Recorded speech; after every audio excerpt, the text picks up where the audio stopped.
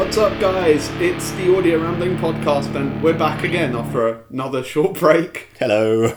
And here's Mark with me as always, and yeah, so welcome back. Our last episode was looking at NAMM, and this one is going to be, well, we're not going to be looking at stuff, we're going to be talking. Yeah, so the last two episodes have been about NAMM, and it's been very sort of news heavy. Yeah. And I do have lots more news to talk about, but I think we've done lots of talking about news.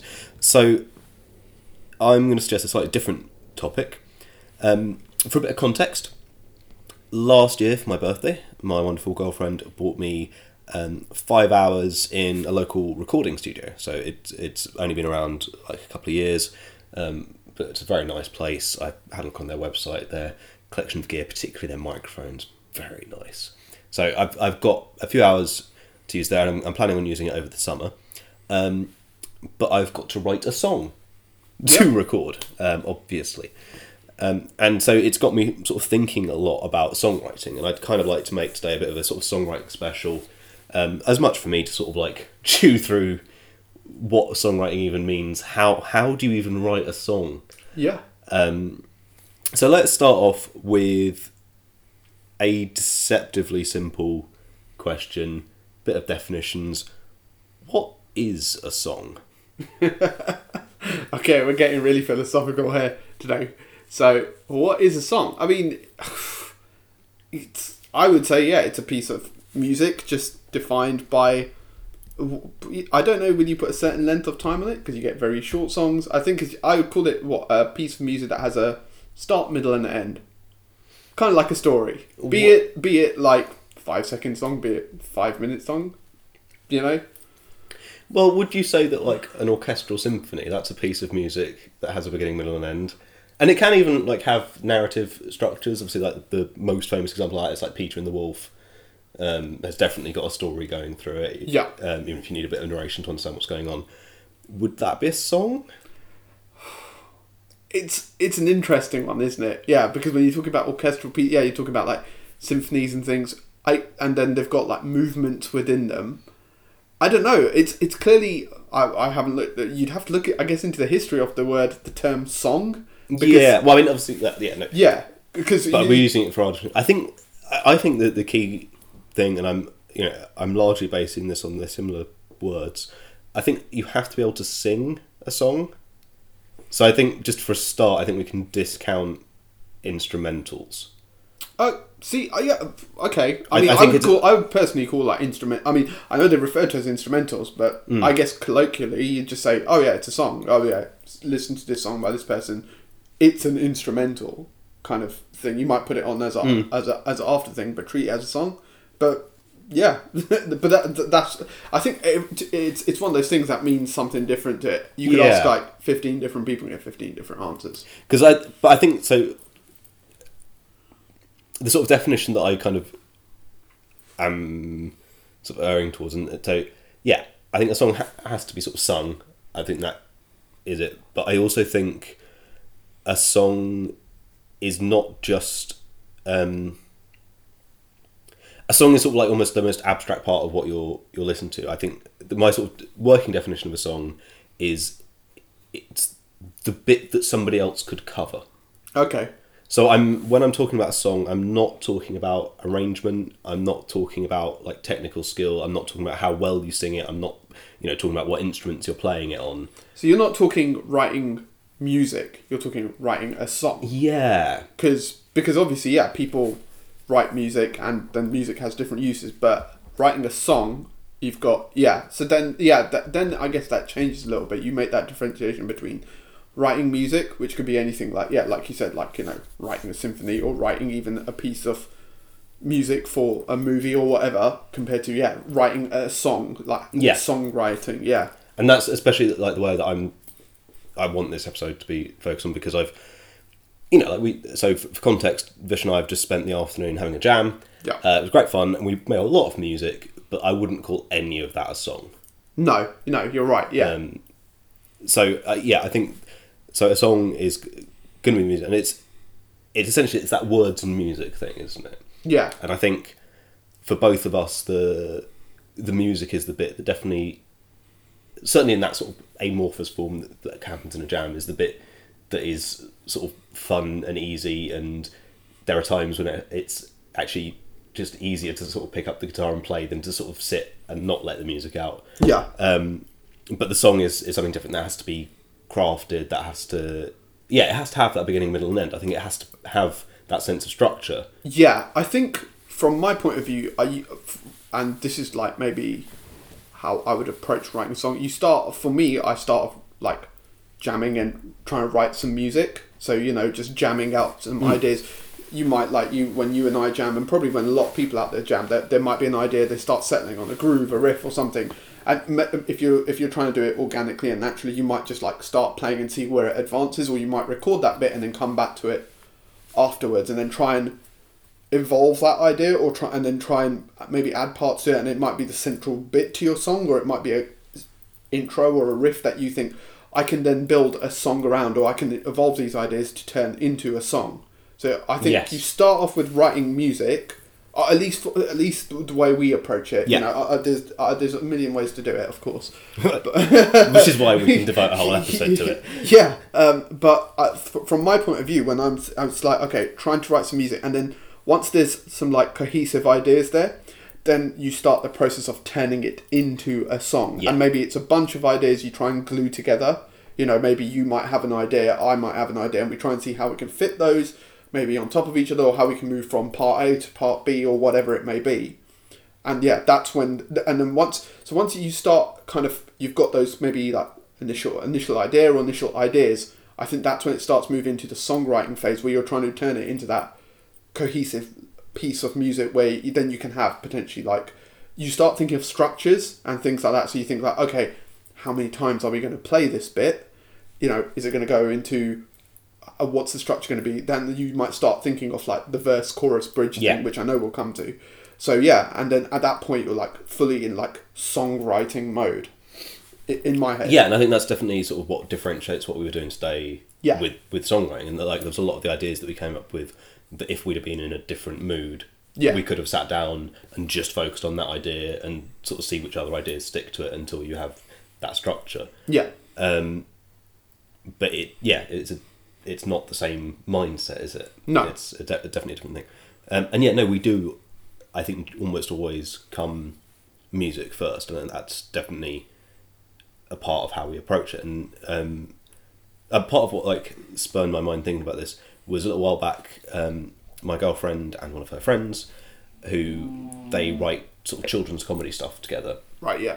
And they did a sort of little sort of series that went on Sky Kids. Oh, nice. And they had like an Edinburgh show. And, yeah, so they've been doing stuff, and they decided they'd like to sort of write some songs for the kids.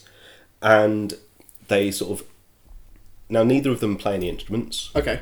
They can both sing. Sure. But neither of them play any instruments. So they sort of sat down together and were discussing ideas, and it was very much coming from a lyrics first kind of thing. And because this is so different to how we've always worked, this did surprise me, and I sort of like asked him a bit about this, and sort of her friend was saying this is how he sort of done things before, and he sort of feel it's more like the sort of planning ahead of what you're going to do. So you've got that sort of structure there from the words side before, and then setting that to music. So were they thinking of, because obviously they've got ideas for lyrics, but were they thinking lyrics and melody, or just lyrics? Yeah, no, just lyrics. Just lyrics? Yeah. Okay. And they were coming at it from like a rhythmic point of view, but they weren't coming at it from a melodic point of view. That's really interesting, because there was a period in my life before I started picking up instrument and playing it seriously, like when I was like 14, 15, 16, when I just used to sit and write lyrics. But I always used to have a melody in my head. Yeah. Like sometimes it would be like heavily influenced by whatever I've been listening to, but I'd be writing lyrics and down, and there'd be some kind of tune in the back of my head. That obviously all went a bit upside the other way around once I started like playing bass guitar and started like realizing I love jamming and stuff, and rather do the music bit first before the lyrics bit kind of thing. But yeah, that's interesting, like where it's just lyrics, not even melody. Well, the thing is that what ended up happening, so their plan was to take it to a friend of theirs, sure, who does make music, but by the end of the sort of session, they'd ended up as something which, well, they'd ended up writing a poem. And neither of them quite envisage it not being a poem. Right, okay. So it's the sort of thing... Well, I guess because it's like written in like you know, you've got like verse... It was a good poem. Yeah. But it's like... There's definitely like a whole different set of steps there to try and reverse engineer the music to fit it. And I think because we speak English every day of our lives, I find it easier to sort of rearrange words and mangle them to fit into the melody. Yep. To just sort of rephrase a sentence, to say it in a different way, to use different words to mean the same thing. Yeah. So to speak. To do that rather than to try and get different melodies, because the sort of core of what the music is saying, because it's coming from a more... Yeah, I don't know. I find the English language more flexible than trying to say what I want to say musically to fit the words. Yeah. Yeah, no, that's... And the fact that I phrased that so badly doesn't quite put across that idea of how easy the English language is to use. But with writing, I can, like, edit and go back and spend time on things. I'm improvising these sentences, audience. Please forgive me. Yeah, I mean, this discussion is not planned at all. We're not been even sitting there. We are just, like, talking about it. So it's, like, whatever comes out of our mouths. Kind of like when we can pick up our instruments. Like when we start off, that, like, writing process, or usually, and you and I, like... It's always been like jam first, like, let's just mess around, see what happens, kind of thing. We've been in other situations where one of us has like had a very kind of like cohesive idea, or been in bands where, someone's got an idea and they've got almost a whole structure for a song, and they've got some bits, and then other people start adding bits in, and I know we'll talk about that a bit, but yeah, like we've always kind of been just mess around and kind of thing. And partly because... I mean, let's go back to the start when you and I... Because when we started our first band together, we were, 16? Yeah. Going on 17. You'd been playing guitar for a few years. I'd literally picked up the bass for, a few weeks. And we, very early on, literally, I think from, day dot, we both decided, no, we're going to write our own stuff. Yes. We don't know how. We don't know, how to approach it or what we're going to do, but this is what we want to do. We don't want to be a covers band, because we were at school and there were quite a few covers bands at the time, you know, and they enjoyed doing that. But for me, and I think and for you as well, we were both in the mindset that we much would like to write some songs, and it was like we want to write songs. It wasn't just music. It was we want to write some songs, and maybe we can come up with a few songs, and obviously have maybe a EP or an album eventually, but let's just start writing and it'll be fun, and we'll try and come up with all these songs. You're underplaying our ambition. We totally wanted to conquer the world. Oh yeah, of course. we wanted the band. But yeah, it was the thing where there was a handful of bands in sixth form, and most of them were playing songs by the bands they liked. Yeah. But all the bands that we liked wrote their own songs, so it just seemed really obvious to us that was what we should do. Yeah. And I've said, as I've, because I was a teenager, my views on that were pretty sort of steadfast. Same, yeah. And that it's the only good version of a song is the one by the original. The only good bands write their own songs, covers are for pussies. I was a teenager, but I know that there is an art to a good cover version, and actually, a lot of that comes down to what makes a good song. Yeah. And that actually it's almost the proof of a good song that you can do a good cover. Yeah, definitely. And that's kind of that what I was talking about earlier, with the song being almost the abstraction of the piece, and that it's not... There are plenty of great pieces of music that I enjoy listening to, that if I heard a busker playing, I'd just look at him funny. Yeah. And there are also a few songs that actually... The original performance is by a band whose style kind of grates on me, and then I've heard a cover, and it's just oh no, actually that's a really good song. Yeah, I hadn't really listened to it properly before. Well, for me, and a version of that, and a case in point, is on YouTube there's a guy, Frog Leap Studios, Mm-hmm. Yep. Leo. I can never say his surname right, but anyway, his whole thing is he covers pop songs and all kinds of songs in that metal style, and now. He covered a song by Adele, Hello. I can't stand Adele, you know, like personally not my kind of music. I don't really like the production or her voice. Yeah. And I generally find the songs are like any songs I've heard, they just sound really depressing to me. You know, not my kind of style and things at all. He did a cover of it, and just the way he kind of remade it into the style that he does, and with so much energy and everything, it was so catchy. He still got the vocal melodies and everything, but the way he sang it, the way he's kind of reappropriated the song and just not rewritten it, well, kind of rewritten it, but you know, just especially the musical elements underneath, it just works for me, you know. And that's one instance where, yeah, the original, no, but the cover version, oh yeah. Yeah, no, because the arrangement can completely change while it's still being the same song, can't it? Yeah. And yeah, so like, I mean, yeah, going back to like when you and I had first decided, right, okay, we're going to start writing some songs, and we were coming from a position of like absolute, you know, we were so like kind of like green and just so new to it. It was like, well, how do we start? And you know, you obviously had some theory behind you, which was good because you could at least kind of figure out maybe what chords to kind of play, chord sequences and things, and what might work. I remember like it was just like we were doing what we still do nowadays, just listening to some songs and stuff. And at the time we were listening to like stuff like Nirvana, and I think like the first song we actually wrote, literally, we kind of took the main chords to Smells Like Teen Spirit, and you started like playing them as arpeggios and adding like maybe a couple more notes in, so it had kind of this really kind of dark tone to it. And yeah, it was like this proper grungy kind of song that was hard, like, you know, repurposing like the power chords from Nirvana, but it was just like that was the starting point. And I remember it was just like you were playing those chords and then you started like arpeggioing them, and it's like you were like, oh, that sounds cool, and we both were kind of like, oh, that sounds good, maybe we can use that for something. And it's like, okay, well, and that's where, and it's kind of like still the same, much as like, oh, there's an idea, let's use that, let's play that a few times so we've got it, and then we can start working on it. And that's literally how it started off for us. You know, that was our songwriting process there. Yeah, and it's like it's that you need that something for everything else to coalesce around. Yeah. And the other thing, do you remember what that song was called?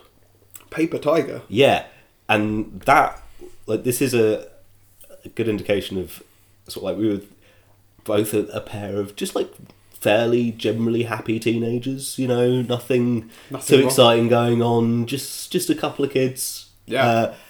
And we basically had nothing to say is the point. So that title just came from opening the dictionary.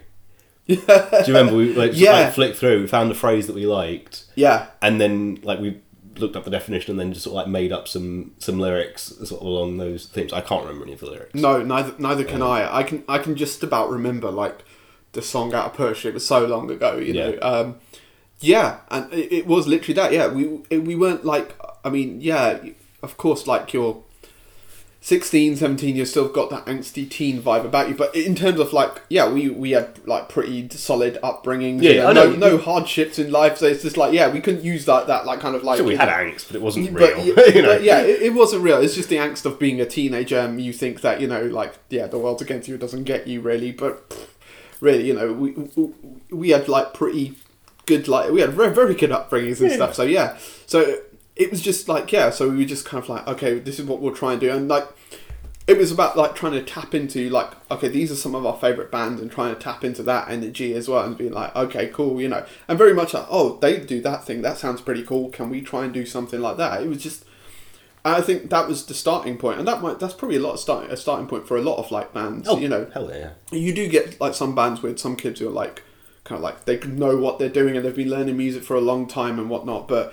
and the good thing was that you had the theory behind you, so you were able to help lead the way, because I was literally just trying to learn and figure out how to just play the bass guitar full stop.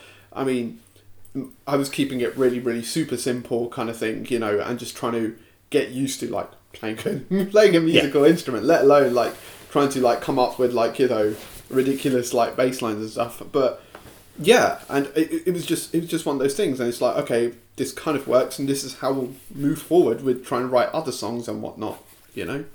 So yeah, that's how we started. Yeah. No, I like the idea of going through chronologically. Before we do that though, I want to get to one of the things that I've been thinking about. Yeah, go for it. Because it's a sort of lens that I would like to then go chronologically. Yeah, through. Yeah. Go for it. Jump. And that the idea that there are sort of two kinds of songwriting. Okay. Well, yeah, I do want to talk. Yeah, about potentially like. Yeah. Go for it.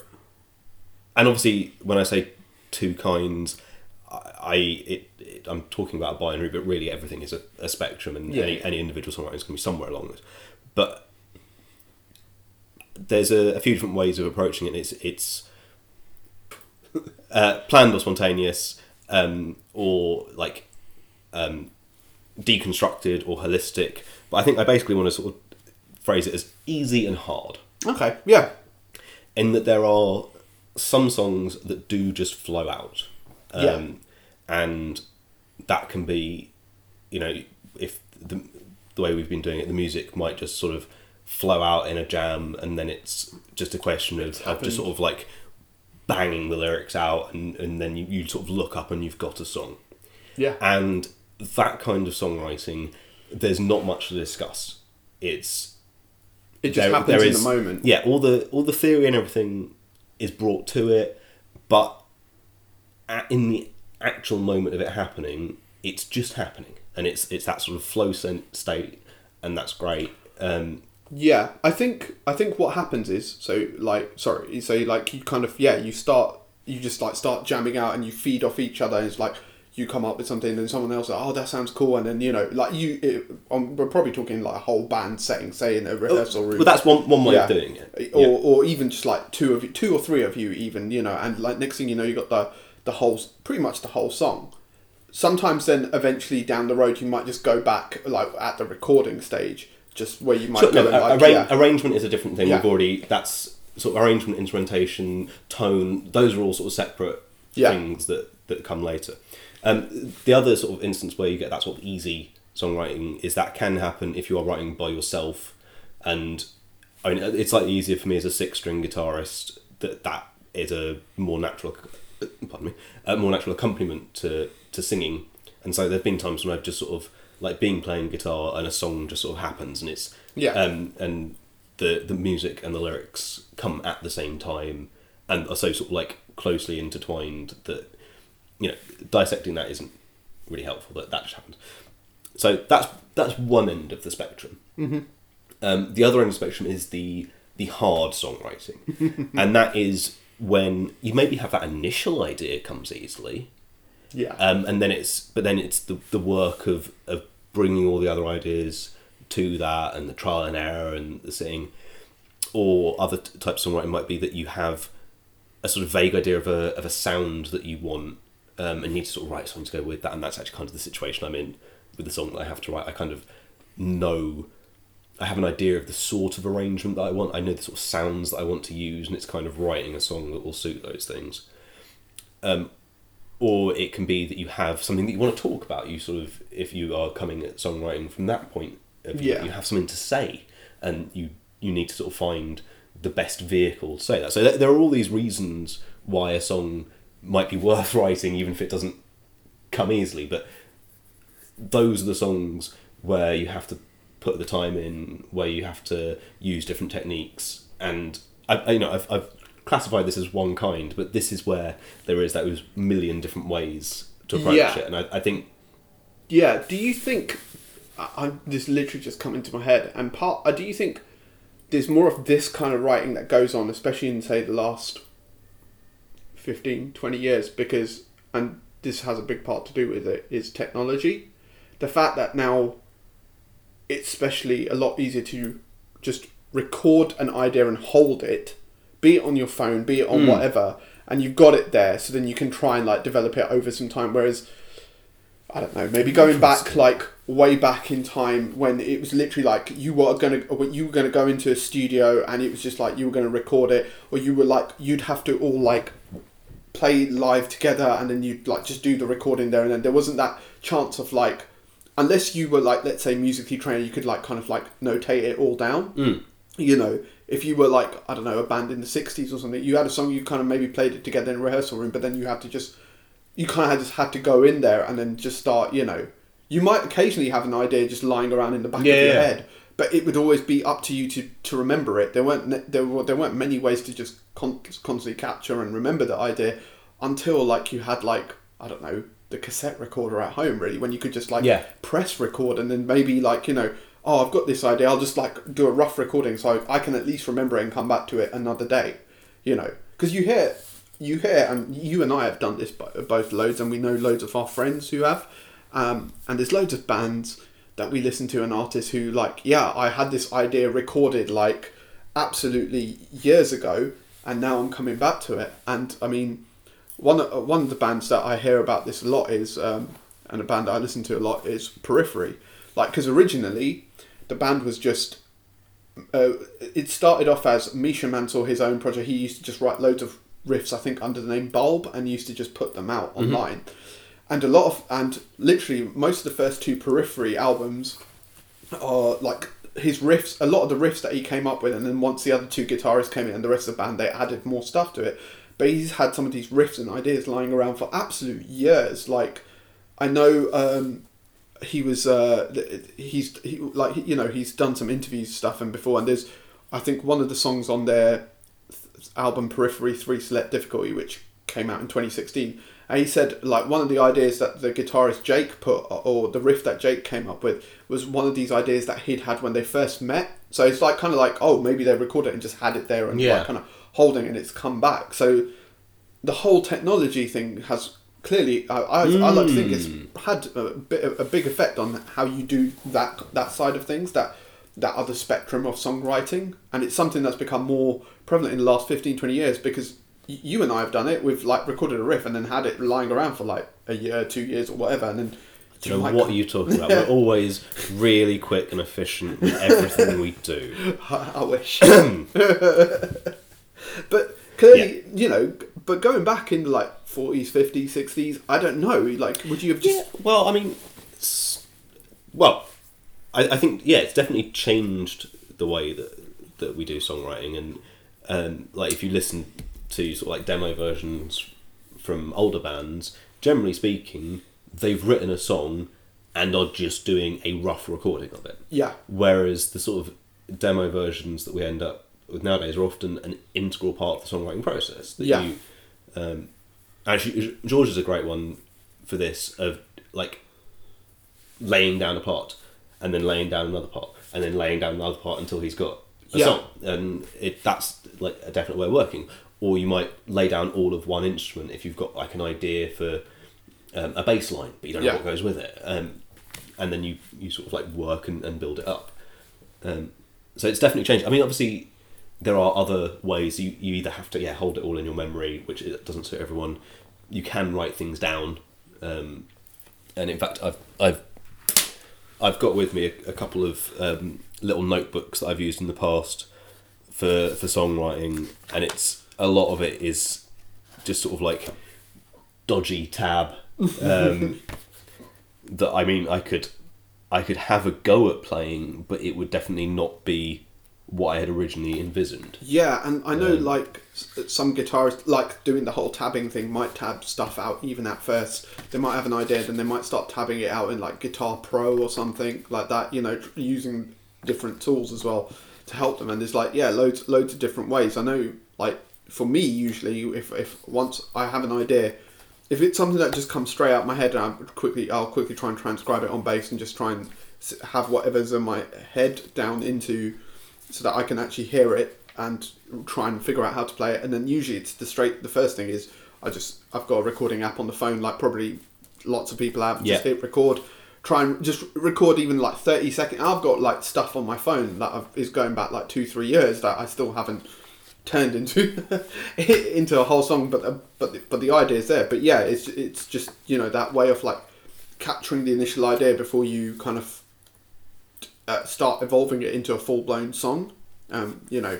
And that's where, again, like, we will, I know you and I will always try and get like the instrumentation side of things done first before we even attack lyrics. You might, because, you know, we've both written, and I know I'm at a point where I'm just doing more instrumental stuff, but, you know, when we've gone into like writing a song, we've been like, right, we need to think of like maybe like verse, chorus, bridge, what we're going to do structure wise.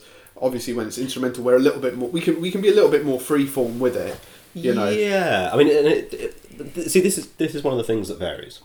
So, a good example in playing in circles, and this is quite a way of writing a song, is Our Life on CCTV. Right. Yeah. Where that was a song where we had a riff or two, and I think we had recorded some of it, but we definitely didn't have the whole structure. Yeah. And I think I was like chatting with George, and we were trying to work out what the song should be about. And I think the question I asked, because obviously if he was going to be singing it, we needed something like emotion to feel, something that made him angry. And he came up with, actually no, sorry, we definitely recorded some of it, so that is relevant. And he came up with CCTV, and something just pissed him off. So I went home and I wrote a whole thing about CCTV. And the reason I know that we had definitely recorded it was because I wrote it with the music playing. So this was a situation where I was going just pure words, but I had the music there sort of subconsciously influencing what you're writing, my rhythm and my cadences and that sort of thing. And I actually wrote it as a big old block of prose with the intent of then sort of cutting it down and taking bits from it and rearranging it and using it as a sort of source material for the song. Yeah. But apparently because I was listening to it, it did sort of have the right vibe for the music, and George was like, no, I can sing that. And so the song itself is probably longer than it ought to be, because we kept all the verses, but because it was written as prose, it meant that it didn't have the sort of verse chorus structure. It was just written as paragraphs, and so in the actual song, we do have a chorus as well, which we wrote a separate chorus. Yeah. That sort of fit into it, and that was more coming as a sort of lyrical kind of thing. And the verses, when we had to record the structure, the verses were just as long as they needed to be to get in all the words. And it's not a way of songwriting that I would necessarily recommend, because the fact that worked is ridiculous. You kind of done something there where you've got an idea and a song, then you've written some words which were originally going to then be maybe cut down and remolded into lyrics, but George has gone ahead and turned them into lyrics. So then you've gone and what you've got with the song, you've then remolded and just reshaped that so that it then can accommodate what you've written, the prose that you've written. Yeah. So you're kind of almost, you got one bit there, then you're doing this bit, and then you kind of just reshape that bit to kind of for both of them then to be able to fit together. There. Yeah. Because the instrumental idea, even though most of it was there, it wasn't set in stone. There wasn't right, we're the verse is going to be 4 bars or 8 bars or whatever. Yeah, exactly. We had the chord sequences, we had the riffs, we knew sort of how we were going to play them. I think we might have even had an idea for the outro, but we didn't have, we'll play this bit this many times and then play that bit that many times and then go back to the first bit. We just sort of had the bits, and it wasn't until we had the lyrics to fit them into that we then ended up with a structure. Yeah.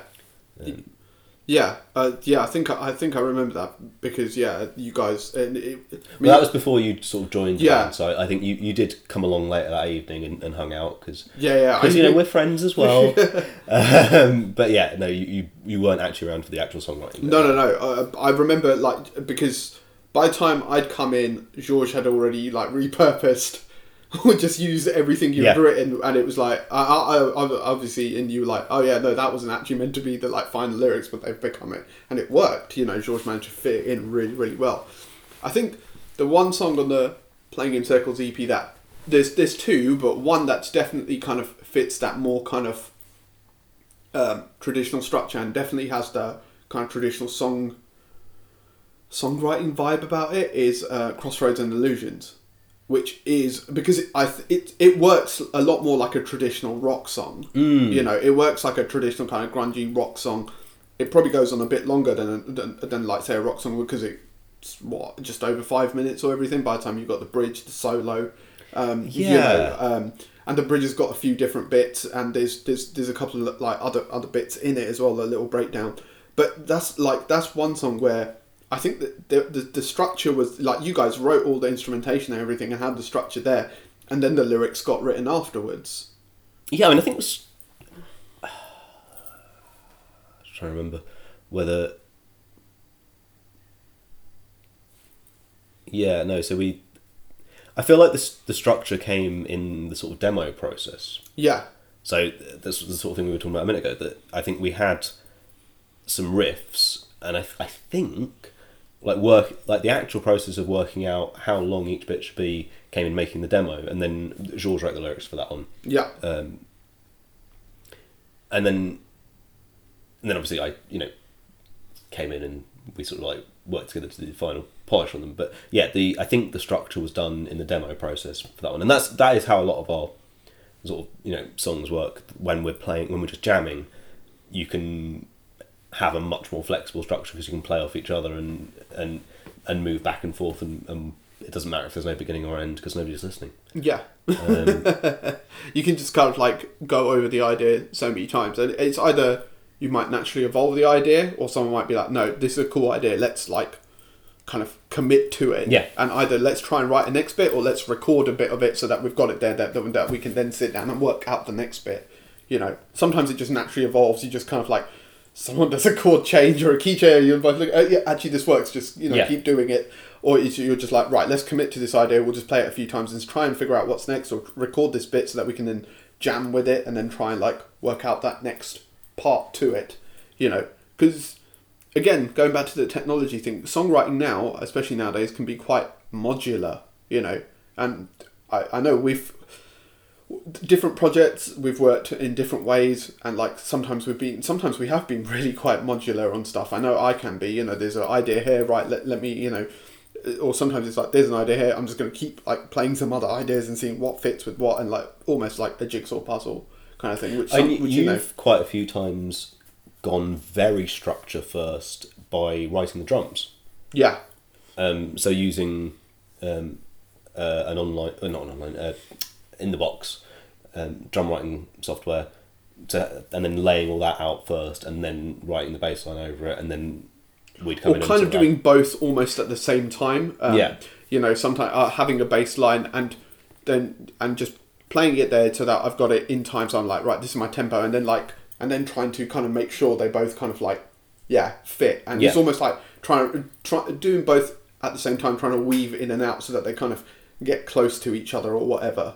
And then the drums and the bass there are setting the structure, and then it's like I brought it over to you guys, and then it's like have at it, or sometimes it might be like, and this is again another part of songwriting again in bands and projects, where then I might be like, oh, I've got this idea, if you guys might be able to do something like this on this riff, because I've had this idea in my head, and and then obviously you guys will come up with something and be like, okay, that sounds even better than what I'd thought of, or whatever, or maybe let's go this way, and then it starts becoming that collaborative process, and it's almost like each person like kind of writes their own bit, and it gets influenced by what's already there, so you're kind of like just building on top of each other kind of thing. I know like, and this is with some of the Existence Zero stuff, I mean most of it was instrumental, but there were a couple of other songs that had lyrics. But especially when you did the orchestral kind of stuff, you were building off whatever the bass, the drums had done, and whatever George had done. Funny enough, the one track that was it kind of came up us jamming and organically was the first track, Invention Theory, because the only thing I brought in was literally some really simple programmed double bass and just some really simple synth that was just kind of like just holding kind of chords. And next thing I know, we're kind of jamming something. You had this really cool riff with some delay on it. George had something with some delay, and then I literally remember jamming it in his room. Yeah. And we had a whole 3-minute song formed. Well, the title at least. So the little notebooks that I have with me, when I was flicking through them a minute ago, I did spot the phrase Invention Theory. So it was August 2010. God, so long ago. But I think a lot of what you're saying there is getting into the arranging side of it. So it can cross over. Yeah, there's that, and I know for me personally, I blur those lines a lot. Yeah, you know. But I think it's interesting because it's, even though I am classifying the arranging as conceptually different from the song, I think certainly the way that we write, when we're writing, that distinction isn't there. Yeah, that's a distinction I'm adding in now to sort of like streamline this discussion a little bit. But in the actual process, we are, well, I mean, like, first and foremost, we're musicians. I think we don't think of ourselves as songwriters, we think of ourselves as musicians. Yeah. We are musicians who write songs, and if that makes us songwriters, then that makes us songwriters. But that's not the way we're thinking. And so the little twiddly details and the riffs and the overall arrangement is definitely at least as high in our mind as the things like the chord progressions, the structure, what the melody is going to be, as I say, the bits that somebody else could cover. Yeah. We're not so much worried about that in the moment. I think that's probably true of a lot of people writing songs. Not all. I think especially for like professional songwriters who are intentionally writing for other people.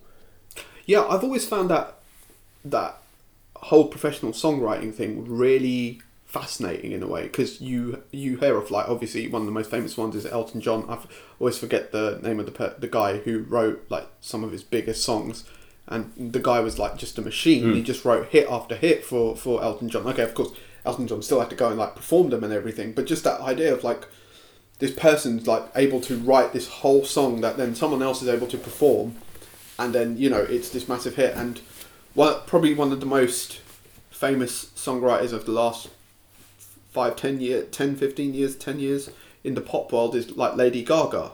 Apparently she wrote a lot of the hits for like Britney Spears and stuff, and she was like the one who was writing all these hits, and then she decided, well, you know, I can do this myself and create my own kind of, you know, persona, and be able to, you know, if I can write songs for someone else, I can write songs for myself. I mean, I don't know her story that well, but I know that, you know, she had written a lot of like very, very popular pop songs for Britney Spears, and maybe a number of others as well. And I think Kanye West was the same as well. He came up like, you know, he made his name like, again, writing a lot of songs and like writing a lot of like rap and hip hop songs for other people, and then he kind of like struck out on his own. And because he's got the talent there of already writing songs, when like these guys released their first albums, they became absolutely huge. You know, people already knew about them, but also just because, you know, they were able to do the songwriting bit and then also perform it as well.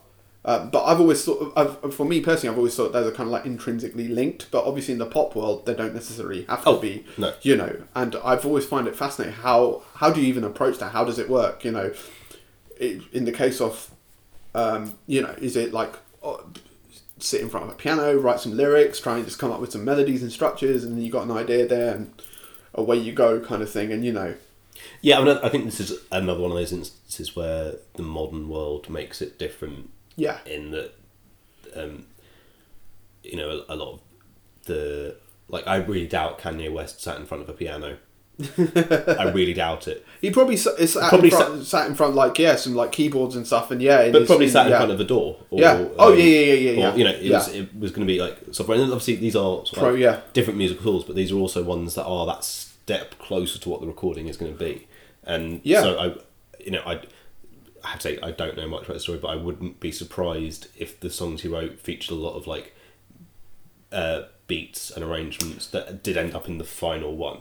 Which is a slightly different thing from your sort of more old school songwriter who would sit in front of a piano, even if the final production is you know, like orchestral or a surf band or whatever. You know, the person actually writing the song might not be using the same tools, and certainly not the actual sounds that he is hearing, or she is hearing, while they are writing those songs would not in the past have necessarily at all been the sounds on the record. Even if it was that they were playing a piano writing it, Elton John is obviously going to play the piano very differently from anybody writing. Of course, his songs. He's a pretty good pianist, is that Elton? Yeah, and I mean, especially in the rap and hip hop world, it's all about like creating those beats and stuff, and, you know, you start creating them, and then I've seen, and that is the situation where my definition of a song becomes useless, because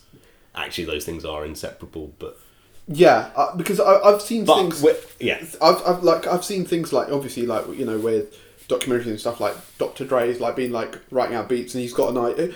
Actually, to be fair to Dr. Dre, he usually works out some ideas on the piano first, and then starts taking it into the DAW, and then he'll get a drummer in to record the drums and stuff. He's very, very kind of like tries to keep it, not going all the time to like the automated thing and stuff. And again, he's come in and like written whole loads of like beats and tracks, and then had like other artists like come in and do, and like then rap over like tracks and stuff, and and whatnot. And I think like he's worked heavily with some artists that he signed up, like especially Eminem on his first couple of albums and whatnot, where he's in massive part of the right. He's not only producer but also helping to write those bits and like the collaborative process. So like that's a different like side in the genre. But you're right, they're sitting down a lot more in front of their DAW and stuff, and kind of messing around maybe with like synth, VST instruments and synths and stuff, and trying to maybe lay down those like kind of like stuff on a synth pad, and then just building it up from there in the studio, in the session, kind of thing. So it's just another, because of course different genres, different have their own different ways of like writing music and stuff. And I know you and I come from like the rock metal background, where it's always like a lot more. It's just kind of like you do it all yourself, like you try and do as much of it yourself, and you kind of then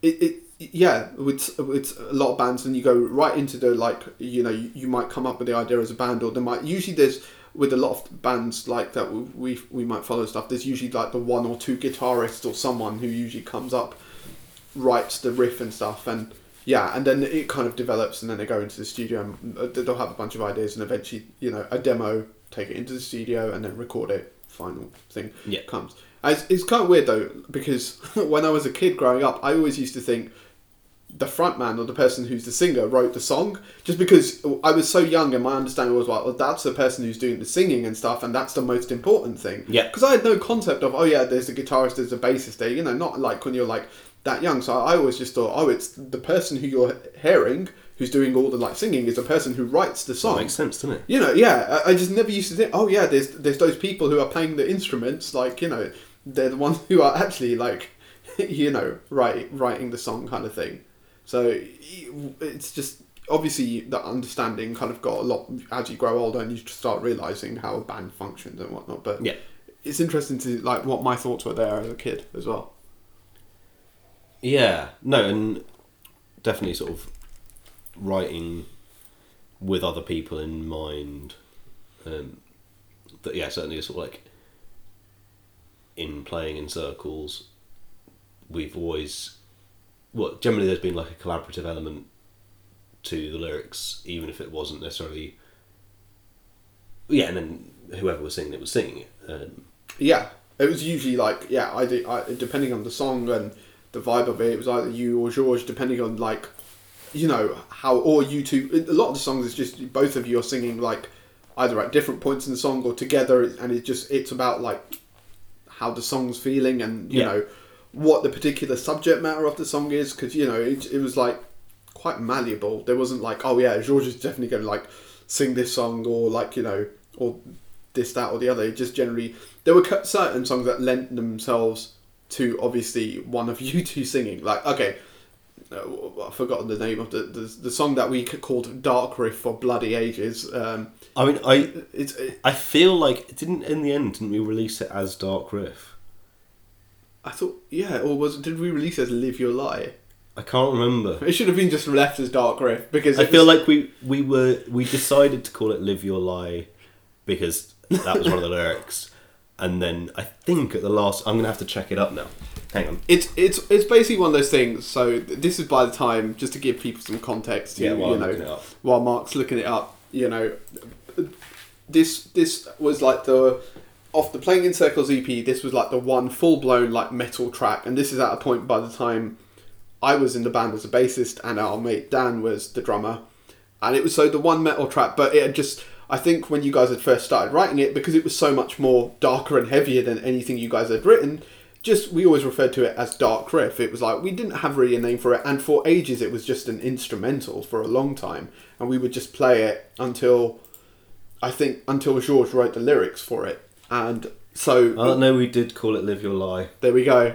We called it Live Your Lie, but for so long, and we only called it Live Your Lie right at the end when we couldn't... None of us could kind of figure a name for it, a suitable name. So we just referred to it as Dark Riff for so long as it became Dark Riff. But yeah, going back to the whole songwriting thing, that was one where, yeah, George had written the lyrics, and because it was obviously kind of a metal track, and it was going to have aggressive vocals, and George is quite good at his aggressive vocals, it was always going to be George who was going to do that, do the vocals, and it kind of made sense. He wrote the lyrics to it, he's able to do that. I provided some backing vocals and stuff on it, just to kind of like add some more dynamics, and you did backing vocals as well on like harmonising. Yeah, no, you're missing half the story with the lyrics side of it. Probably because I don't think some of it might have been written before I even was. No, I can't remember really. So long ago. George wrote the first set of lyrics for that song, but this was at a time when he'd been sort of going through some personal issues with a girl. Like, she was not good enough for him. He should never have got that hung up on her. Never mind. Yeah, he was in a bad headspace. Yeah. He was in a bad headspace. And it, like, had ended up having similar sort of themes to Crossroads and Illusions. Yeah. Which, had some of those sort of themes of, sort of moving on from someone that cross paths with people, and his lyrics ended up having a sort of similar vibe to that. Now, everything else on the album was completely different to everything else. Like that album. But yeah, the EP is it crosses like multiple genres. So yeah, like just going through it. There is Crossroads and Illusions, as I say, it's that more sort of like rock, personal. Well, just like thematically, yeah. Ignoring like the genres from it, because as I say, genre is not part of the songwriting. That's true. So that one was more that sort of personal, interpersonal kind of thing. Infinite Azure is about the sea. The Hovering Cloud is an instrumental. As is Love Thermometer on Fire. The Jack Saloon we're going to talk about in a bit. And then Live Your Lie. So was going to have like those similar lyrical themes, and I didn't want that, so I sort of rewrote his lyrics in a more sort of political way. So I mean, it is it's not a sort of like specific politics, but it's just sort of taking that anger of the metal as just general fuck you to those in authority. Yeah, it's not like full on Rage Against the Machine kind of like that level of politicalness, But yeah, I know what you mean. It's taking that anger and the kind of dark fight. But so it was. But I very much like used his vocal patterns. So I could not say that I wrote the lyrics. It was very much a sort of rewriting, that it was taking that he had sort of found like a set of sounds that you make with your mouth that worked with the sounds we were making with our guitar, and it was trying to sort of change the words in a way that he'd got those aggressive melodies in place. So like he had written a totally working song.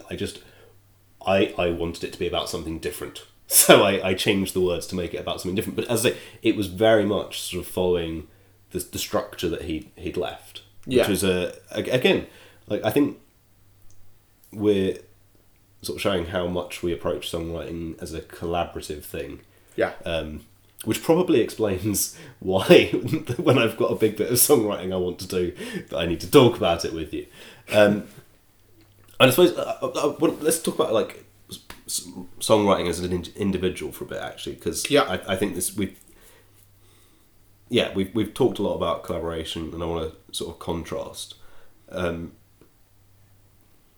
like in terms of sort of like some of my solo songs, there's a bit of a sort of like mix of stuff. The sort of last EP I released a couple of years back, that was all like written and recorded live over the space of a couple of weeks. So it was much more towards that sort of spontaneous, easy songwriting. So most of the songs were really just like, right, I'm going to write a song today. I picked up the guitar and just sort of had an idea and just sort of like it's that goofed classic, off. It's not, there's I think one song on there that comes onto the sort of like hard category, and that was just sort of one that did that thing where it started attaching other ideas to it, and it was supposed. I was like I'd very much intentionally set out on writing a bunch of easy songs, and this one bloody song. I thought I could write a review of a comic. I thought that would be a nice sort of goofy thing to write an easy song about, but it turned out to be a really good comic. And it's sort of, and therefore this who wants to write a song about a good review? It's clearly the bad review is going to be the easy one to write about, isn't it? Well, no, but it just meant that because the comic was so sort of rich and sort of dense, that trying to sort of write a song about it ended up attaching a lot of other ideas, and that song then ended up being the most complicated one to write and the one that actually possibly, like the other ones, I think I was sort of, I wrote them down as an aid for memory rather than an aid for writing. Yeah. And we're using this phrase writing a lot, which is obviously specifically the word refers to putting words on a page. Yeah. Whereas actually a lot of what we're talking about, there isn't necessarily a page involved. No. And in some cases it is, I'd say, for memory. But yeah. I think part of that is because while you and I have done vocals in bands, and you obviously sing over a lot of your own stuff, you've done a lot of vocals over, but it's generally for us it's always instrument. Going back to that, it's instrument first. I mean, if it's been a long time since I've sat down and written some lyrics, and if I did, there'd probably be some kind of melody in my head.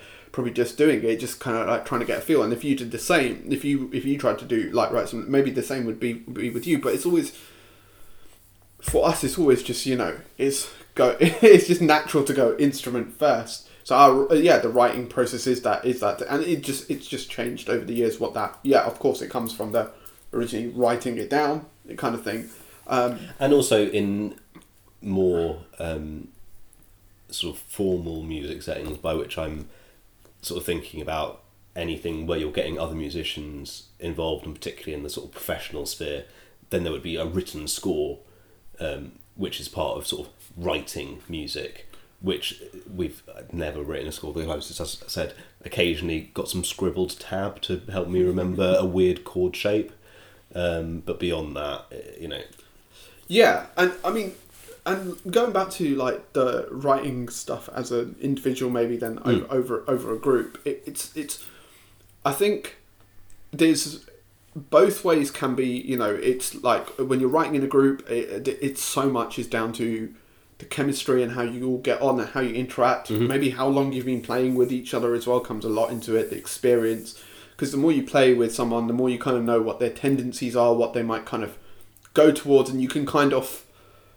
preempt that or kind of be like, okay, cool, I can kind of see where you go, and there's a stylistic thing, like, so when you and I jam, there's kind of like there's certain little just tells that you and I can like kind of be like, okay, kind of, and we kind of have a rough idea of what each of us might do. Of course we surprise each other all the time, and you never surprise me.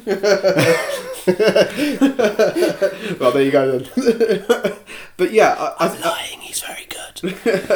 But like individually, it's kind of like, I think when you try to do songwriting and where you're, and nowadays there's loads of people releasing EPs where they kind of just write whole EPs, like, and they on their own and do everything, like they're like literally the one-man band. Nowadays we see it on YouTube. There's loads of like bands and like I've listened to, and like, you know, there's like literally the person's just recorded. It's again, I'm trying to stay away from the instrumental sphere because there are a lot of people doing that at the moment. It's a different, you know, but you do get some of those, and I think there's a kind of thing of like when you're doing it on your own, there's a lot of like you have to be like really motivated and really kind of like feeling it, because you're kind of feeding off your own ideas, and it's you're putting all your energy into it, and it's a case of like, so okay, you write a guitar riff and you're like, okay, cool, and then you're like, okay, well, sometimes I've found that sometimes I'm having to be really, sometimes I'll just be like, something will play and I'll just be listening, and I'll be like, oh, okay, this can go here, and you'll try and then come. Other times you can end up being really methodical because you're like, it's just not clicking. What do I want? What's coming up next? And sometimes you can like, and this is why sometimes songs take ages to get written, you know. And it'd be interesting. I mean, I don't know how you would do this, but to do a study or look into, does it take longer to like, maybe if you're trying to write a whole song, or write a whole album worth of songs by yourself, or does it, you know, with a band, or how does it, like, you know, because there's different processes and different people involved. Again, and then you could even go into it even further, because different bands work in different ways as well. Because you do get some bands where literally it's one person writing everything, and he's literally like recorded the whole demo, and then the rest of the band just come in just to record the stuff at the end. They're right at the very end process. Sometimes they're not. They're just there to like even just play live. Yeah. Well, you know. Yeah, I mean, the closest I've been to that was my university band. So the only band that I've been in without Vishal. We tried with playing in circles, but eventually we needed a bassist, and he was just sat there with his puppy dog eyes and his bass. I wasn't even forcing it. I was like, and the fact that he had a car, which meant that we could get to gigs.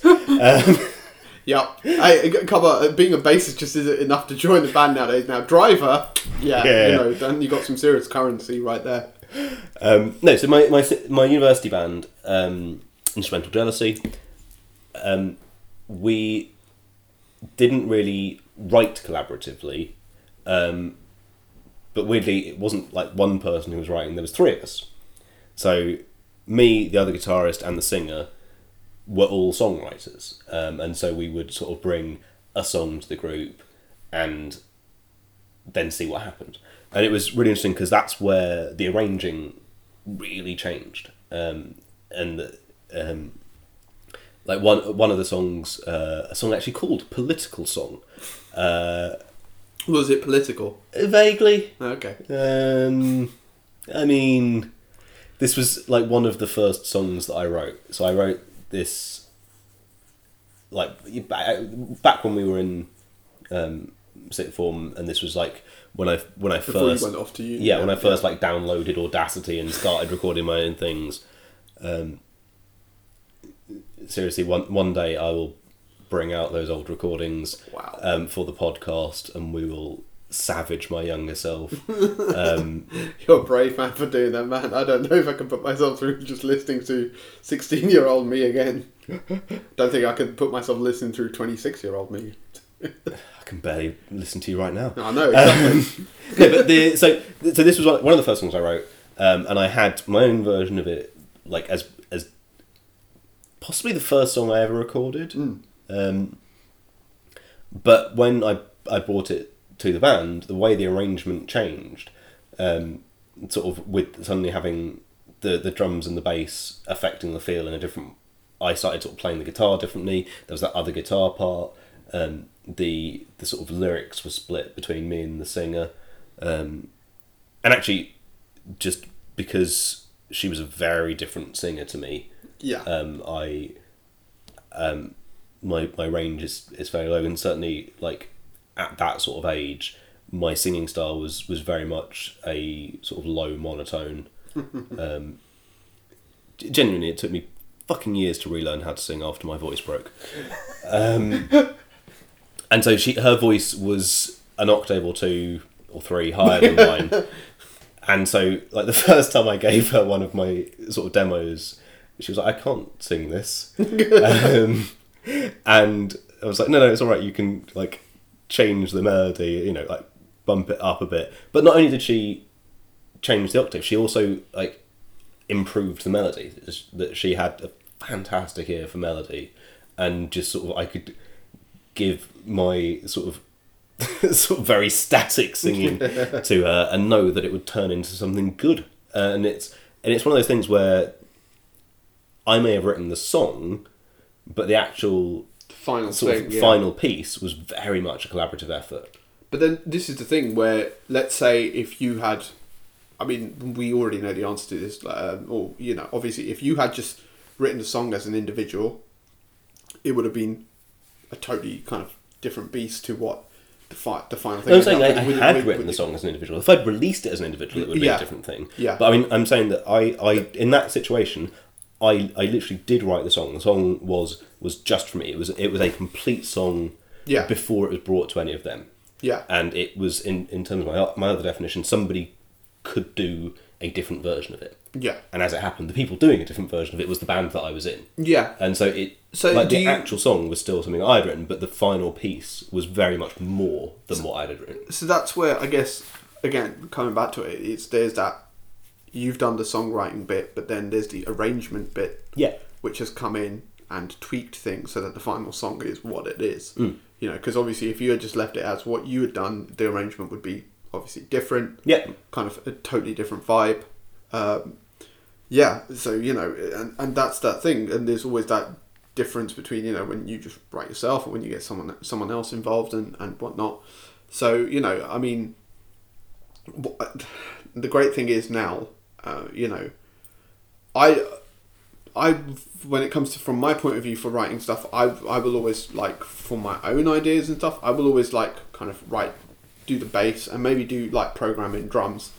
And if I can afford it or if I can do it, maybe then I would maybe eventually bring in an actual kind of drummer, you know, to do it. But guitar wise, get someone else in to write their parts. But you know, I will help. Again, there's that writing arrangement bit. But there are some people who are obviously who do everything, and then so it's like, you know, they have to kind of, again, they have to feed off each other, and they have to.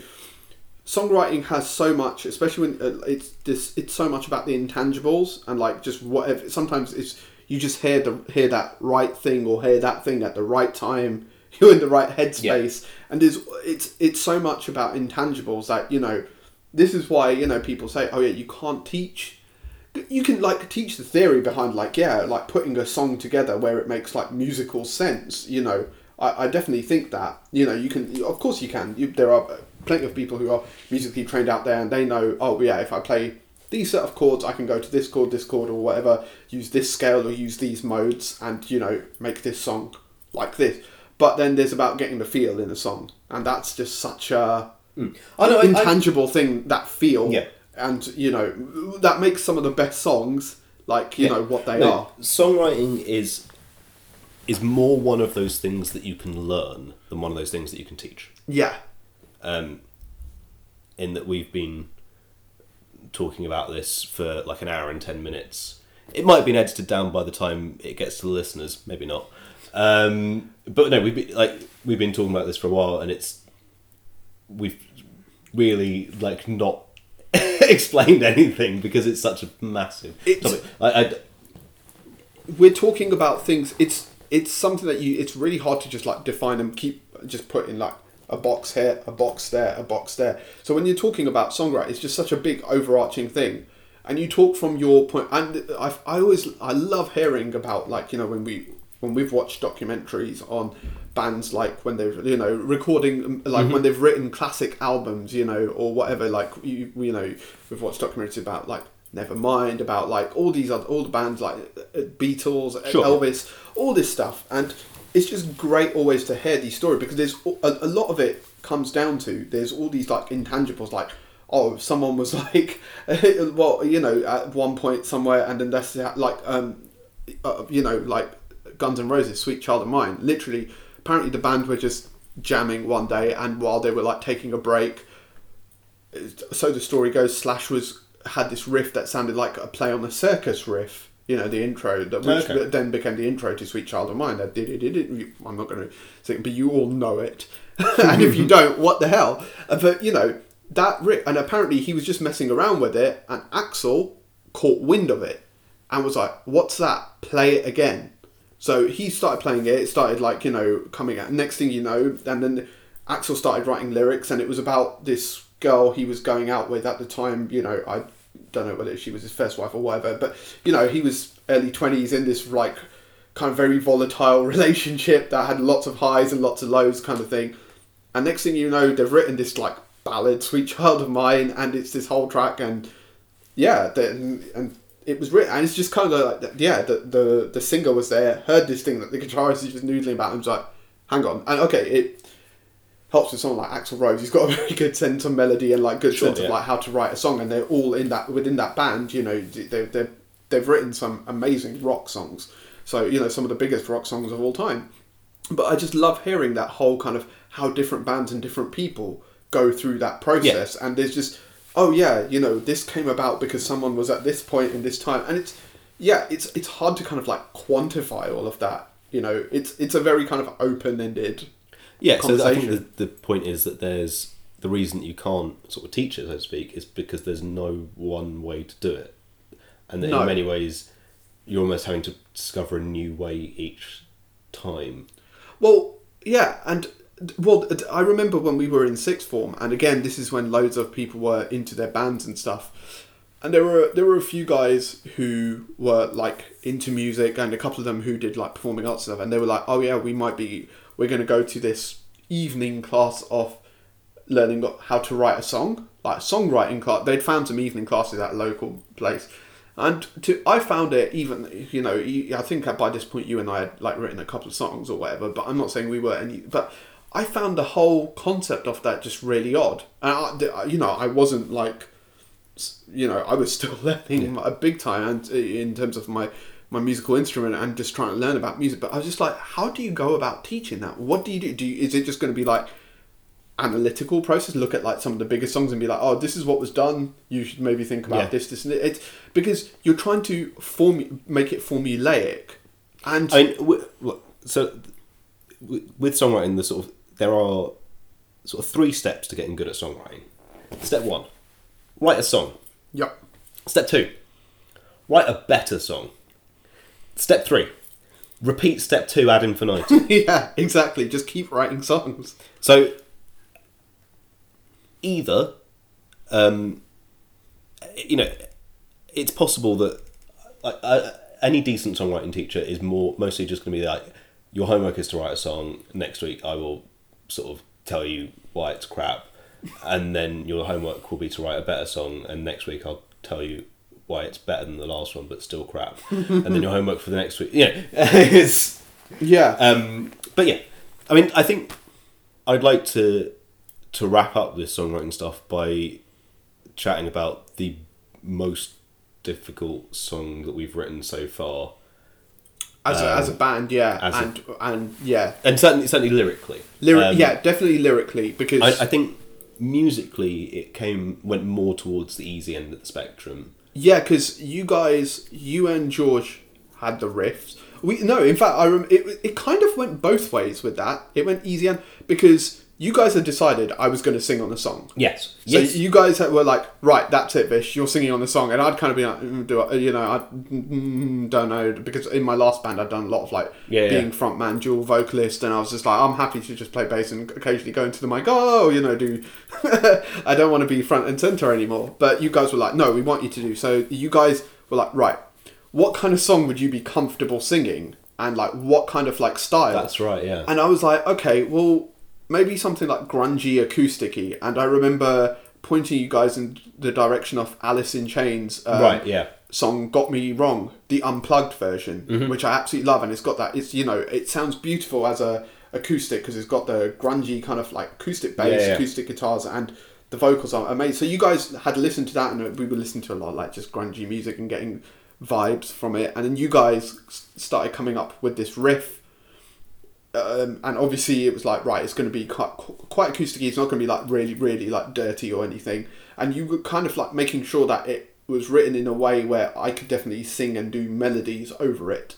So you were kind of trying to make it as easy on me. Yeah. At least melody wise. It's also, I also want to credit Dan in the songwriting part for that one, because when we were coming up with the riffs, even though we weren't in the rehearsal room. Like we recorded it in we were like just hanging out at George's when he was with your brother. And Dan, I can't remember if he had some drumsticks with him or whether he was just like tapping on stuff, but he was there sort of like setting up the rhythm, and that definitely gave it a lot of that sort of momentum that the song has. Yeah. And the reason why it has that sort of slightly different drive to some of the songs that we'd come up with in bedrooms before, is because we had Dan there sort of adding that element to it. Yeah, and so, you guys had the initial idea, and by this point we were like a full band, so we kept going into practice rooms like nearly every week. So there was like most of the song there, so you guys had it, then me and Dan kind of were able to get into the groove of it. I was able to add some bass lines on it as well, trying to keep them simple at the same time, because, you know, at one time we were thinking, well, I'm going to have to sing this and play bass at the same time.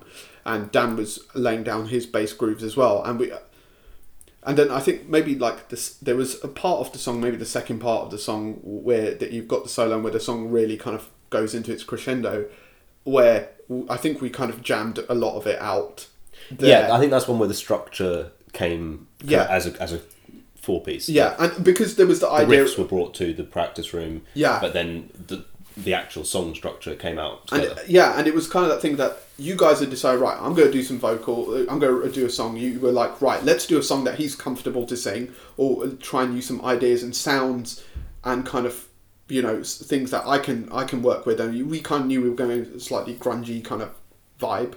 And then, we all came together to start like writing it, and then the structure was there, and that was one we were always writing with structure in mind, because it was like, well, there's definitely going to be some vocals over this, there's going to be, we don't know what. But also, even if it's an instrumental, it needs a structure. That I think as musicians, an hours long amorphous jam is the best. Love it. Nobody wants to listen to that. No. It's only the people who are in the moment that want to, who care about it. Yeah. If you're on the outside looking in, you're like, you might not connect with the vibe. No, so if you're actually... But that's where you guys were thinking, like, there's got to be a verse and a chorus there. And then the next bit went a bit different, but there's definitely got to be a verse, chorus, verse. Like, there's got to be some structure there. And, you know, we've got to try and figure out... And I think, wasn't it pretty much just set that in terms of, we kind of knew how long each bit was. So the verse was going to be this bit, the chorus was going to be this bit, back to... Well, yeah, it wasn't so much we were thinking of it in terms of verse, chorus, as, right, we've played this riff this many times, that feels like the number of times that riff should be played, so we'll move on to this riff for a bit, and then move back to that riff. So it wasn't necessarily that we were thinking it had to be in terms of verse, chorus kind of thing, just how many times that riff wanted to be played before we moved on to something else.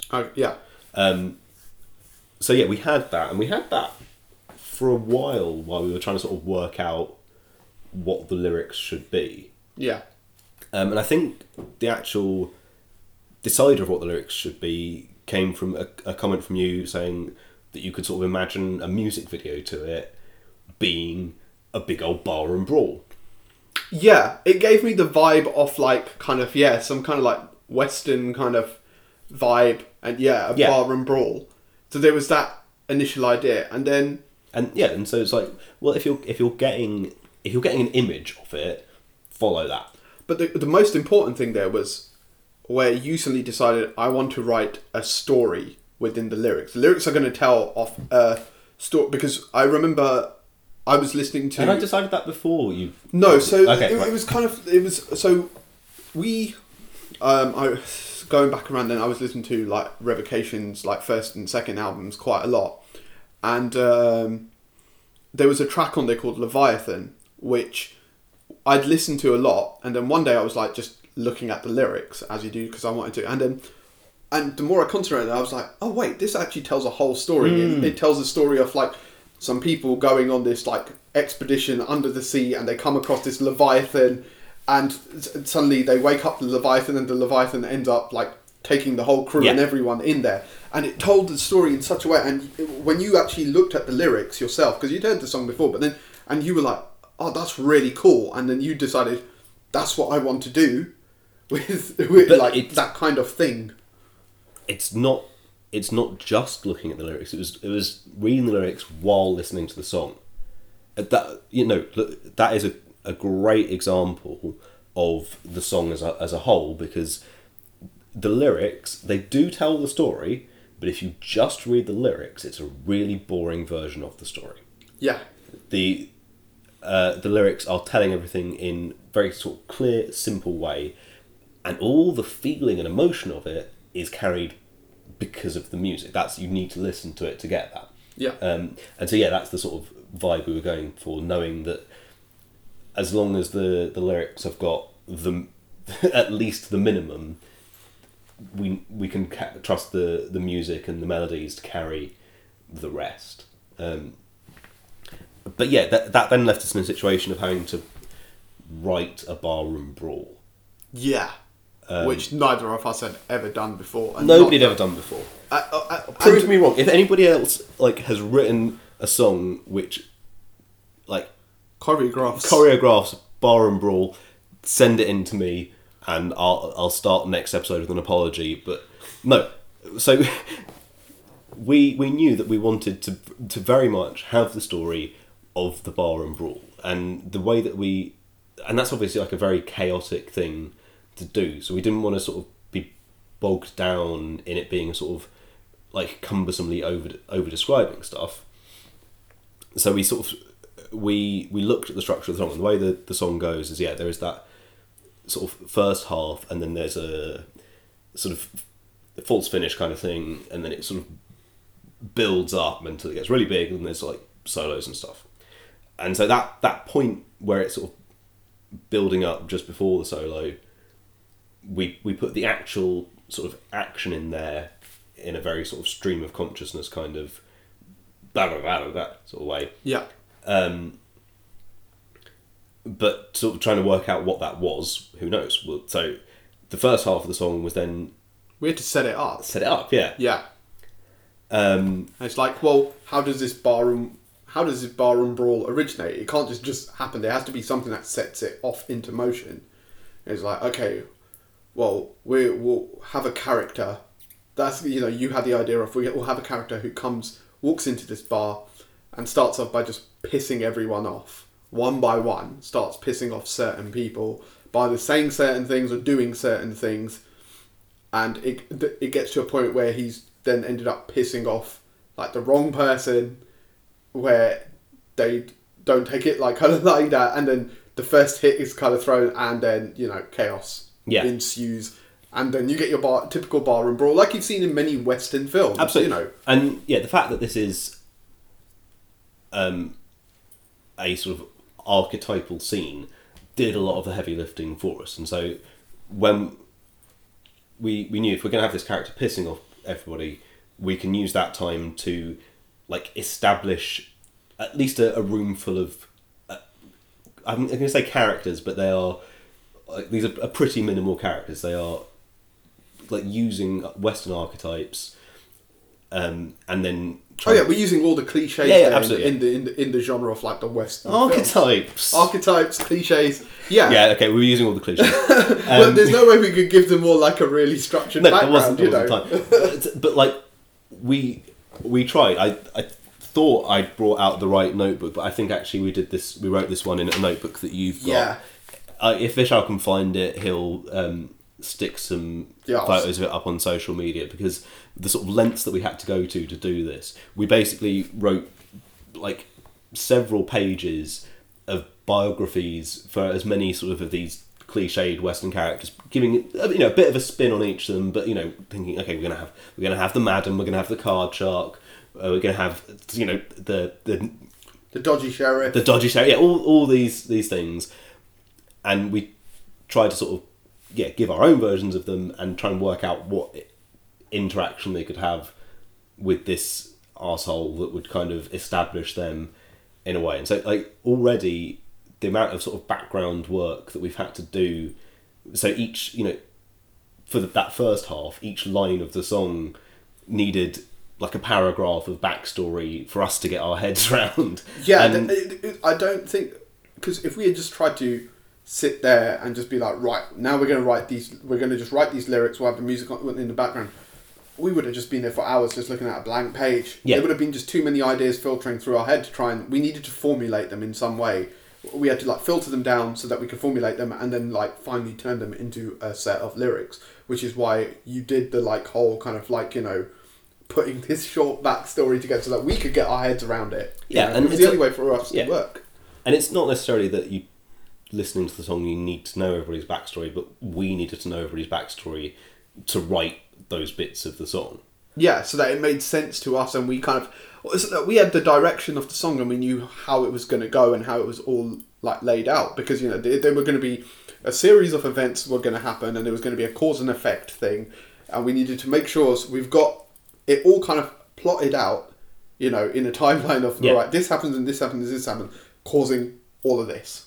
Yeah. Kind of, because that's what the song is. Yeah, and this like is what I'm thinking about when I'm sort of thinking about that sort of hard songwriting. It's not hard because you've got nothing to say, or hard because you don't know what you're doing. It's hard because it's just... Some things are complicated, and you can't always... You know, there are... I'm glad that we wrote that song, and there's no other way that we could have written it rather than spending, I can't even remember how long, doing all the details. And then obviously, like, that's only the first half of the song. We then have to try and describe a fight scene in a way that conveys what's happening. And fits into the fits track. into, because by this point the track was set. Yeah, no, we'd been playing this, like, several times, and we had the demo kind of recorded. In fact, I think we had most of it recorded. Whether this was before or after we started doing ourselves like speed runs of it. Like the song, I think the recording is like 6 minutes, and we managed to get like just under 6 minutes. Yeah, and we managed to get under 4 when we were playing it in the studio. At which point, even when we even did the speed runs once the lyrics were written, I did not. Even, no, he couldn't. I just couldn't, because there's so much going on there that even in the song on its... Yeah. So we were very attached to the structure of the song. There was no chance of changing that, so we had to try and like cram all this in. The way we ended up sort of structuring it for ourselves was, and as I say, I hope this can find it, because it's ridiculous that we ended up doing this. We drew a map.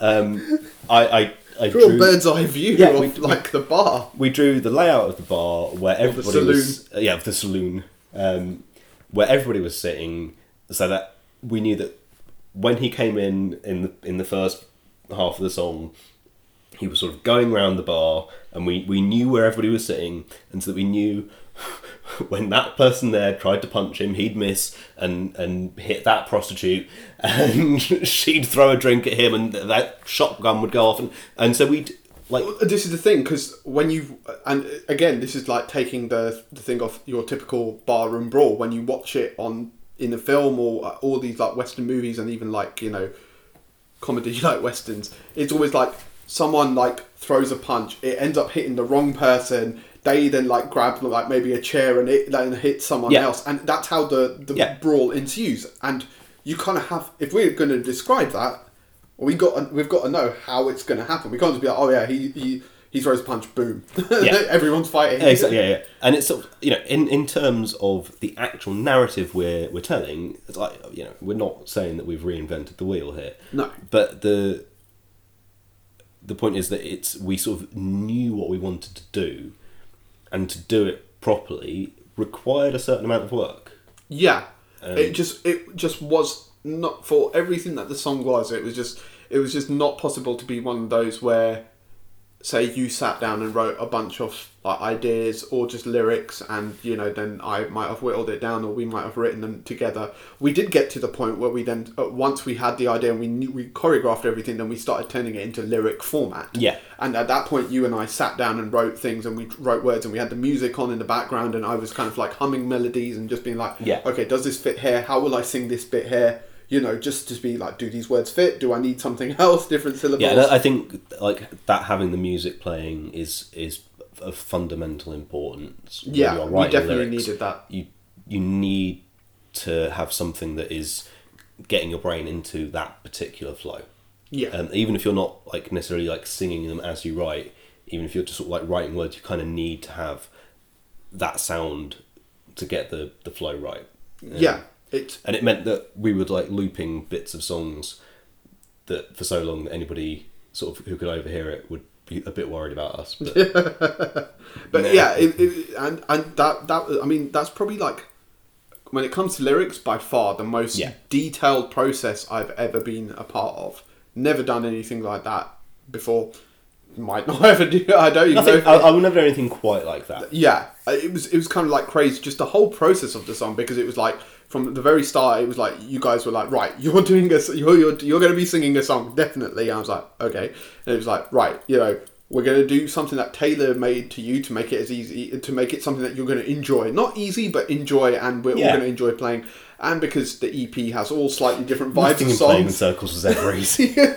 But and then it's like, okay, well, this sounds like, and then, you know, you're sitting there listening to it, and it's like, okay, well, this makes me think of this, and then you know, it's that whole kind of, we got suddenly, you know, we listen to a track from another band, and we get that idea, you get that idea, and then we formulate it, and that's how Dead Jack Saloon came about. So what I will say is, like, obviously, if I will put a link in the description to check out Dead Jack Saloon, or for all the like tracks from the Playing in Circles EP. It's on the Orbital Decay Bandcamp page and the Playing in Circles Bandcamp page. But for you guys to get a better context of it, go and have a listen if you want. It was a fun song to do.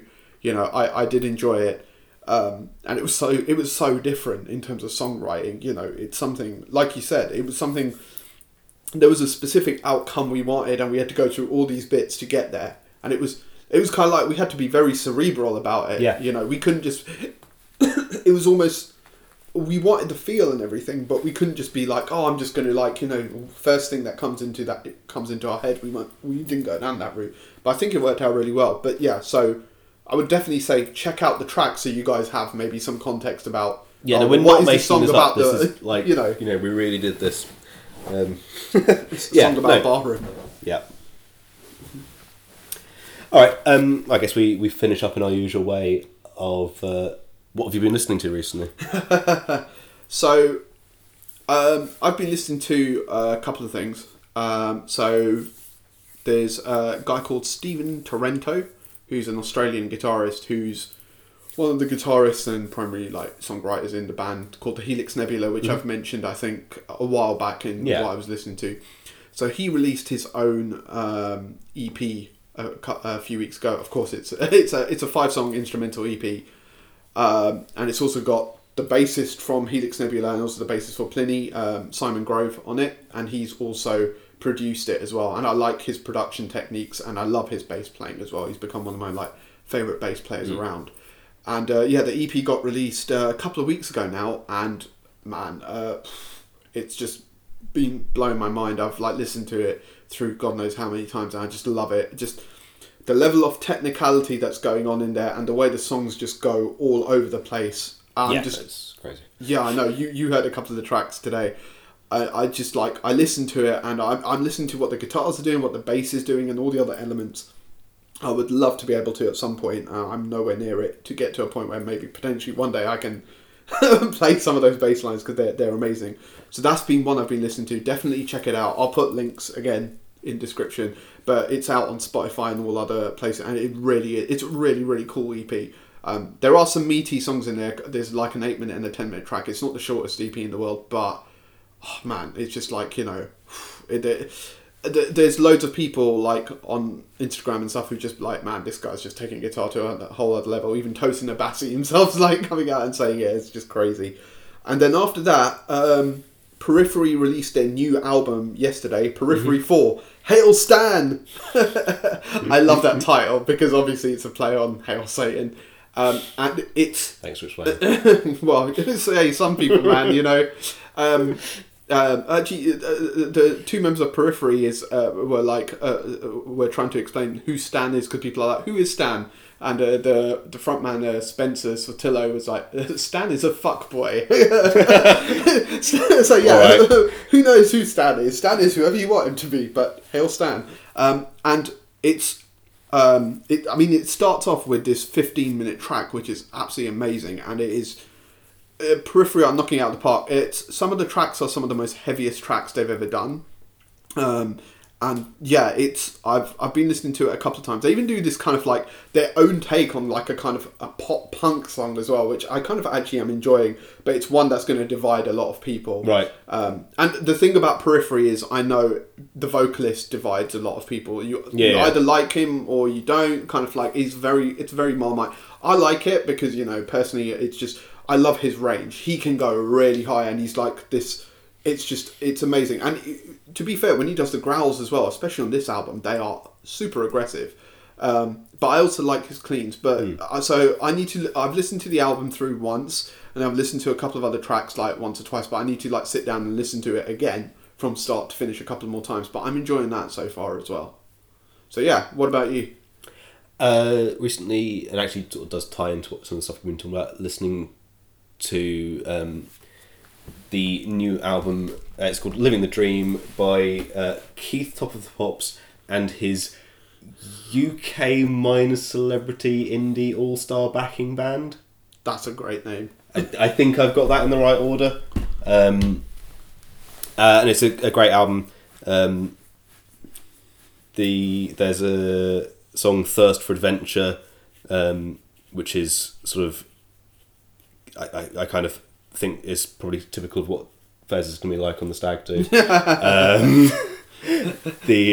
My favourite song on there is one called Burn It All, which is a... Very metal. No. It's a great breakup song, uses a lot of actually arrangement tricks that I just love. I mean, it's got the sort of male and female vocals sort of telling the two sides of the stories. And just sort of the way that the song sort of builds up. He's got very... Like, his singing is not great, but that's the kind of feature, and the lyrics are very sort of witty and the kind of sort of like Art Brut, Half Man Half Biscuit, you know, those sort of bands. Yeah. It's, you know, whereas it's like, it's not like, they're not comedy songs in the sense that they're sort of funny songs that you can only listen to once because they're not actually good songs. They're like proper songs that happen to be funny, you know? Okay, yeah. But probably the most relevant one to what we've been talking about is a song, actually I'll play in a bit, called Sixth Form Band. I've already got an idea of how it might sound in my head. And it links back to everything that all the sixth form bands that you and I were in, and all the others bands. No, it has the worst distortion I've ever heard in a professionally released track, and it's fucking perfect. Well, like a boss, like either a Metal Zone or a DS1 into like some practice. Yeah, like into an old beaten up PV Bandit or like Line 6 Spider kind of like. And it's just sort of got all that sort of ambition that was exactly what we were talking about, and it's just sort of, but yeah, no, the guitar sound is just the exactly what I'm sure it was probably the exact recipe that he was saying through, like a Boss DS1 for a PV Bandit that's too small to compete with the drums, or just seen better days, because it's just been used into like the ground, fourth hand. Yeah, exactly. It's been like going around for like 20 years, the cone's never been changed, nothing's ever been changed, like the front is all coming apart. Oh man, you can just imagine. And that like plastic bit, like the foam is showing underneath, it's just because like that kind of plastic, whatever it is on the top is just peeling away. I can just picture it in my head now. Yeah. Sounds cool. So yeah, that's what I've been listening to. Yeah, I mean, again, we could keep talking for hours on this, and I'm sure at some point I would definitely like to do a conversation on maybe more like arrangement side and even looking at like instrumentals kind of thing. Because I've tried to keep away from it. It's been difficult because at the moment where I am at, I've been listening to a lot, but it'd be definitely cool. But yeah, I mean, like we've said, man, there's definitely no wrong or right way to songwriting. It's just about just keep doing it, and you'll just kind of like, I think it's one of those things where experience helps so much because you can then learn from the past and be like, oh, maybe this didn't sound that good. And, we've all been there where we've written a song and then it's kind of like, oh, well, I could kind of evolve this song into a different song. You take the ideas from an old song and evolve it because of your experience and stuff. And, yeah, just, like, if you're out there like starting at the starting point of your journey, just go out there and write as many songs as you can. Yeah, I feel like now, I think we should make next time have a little critique of my first EP, because I've got it, and I think I've learned a lot since then.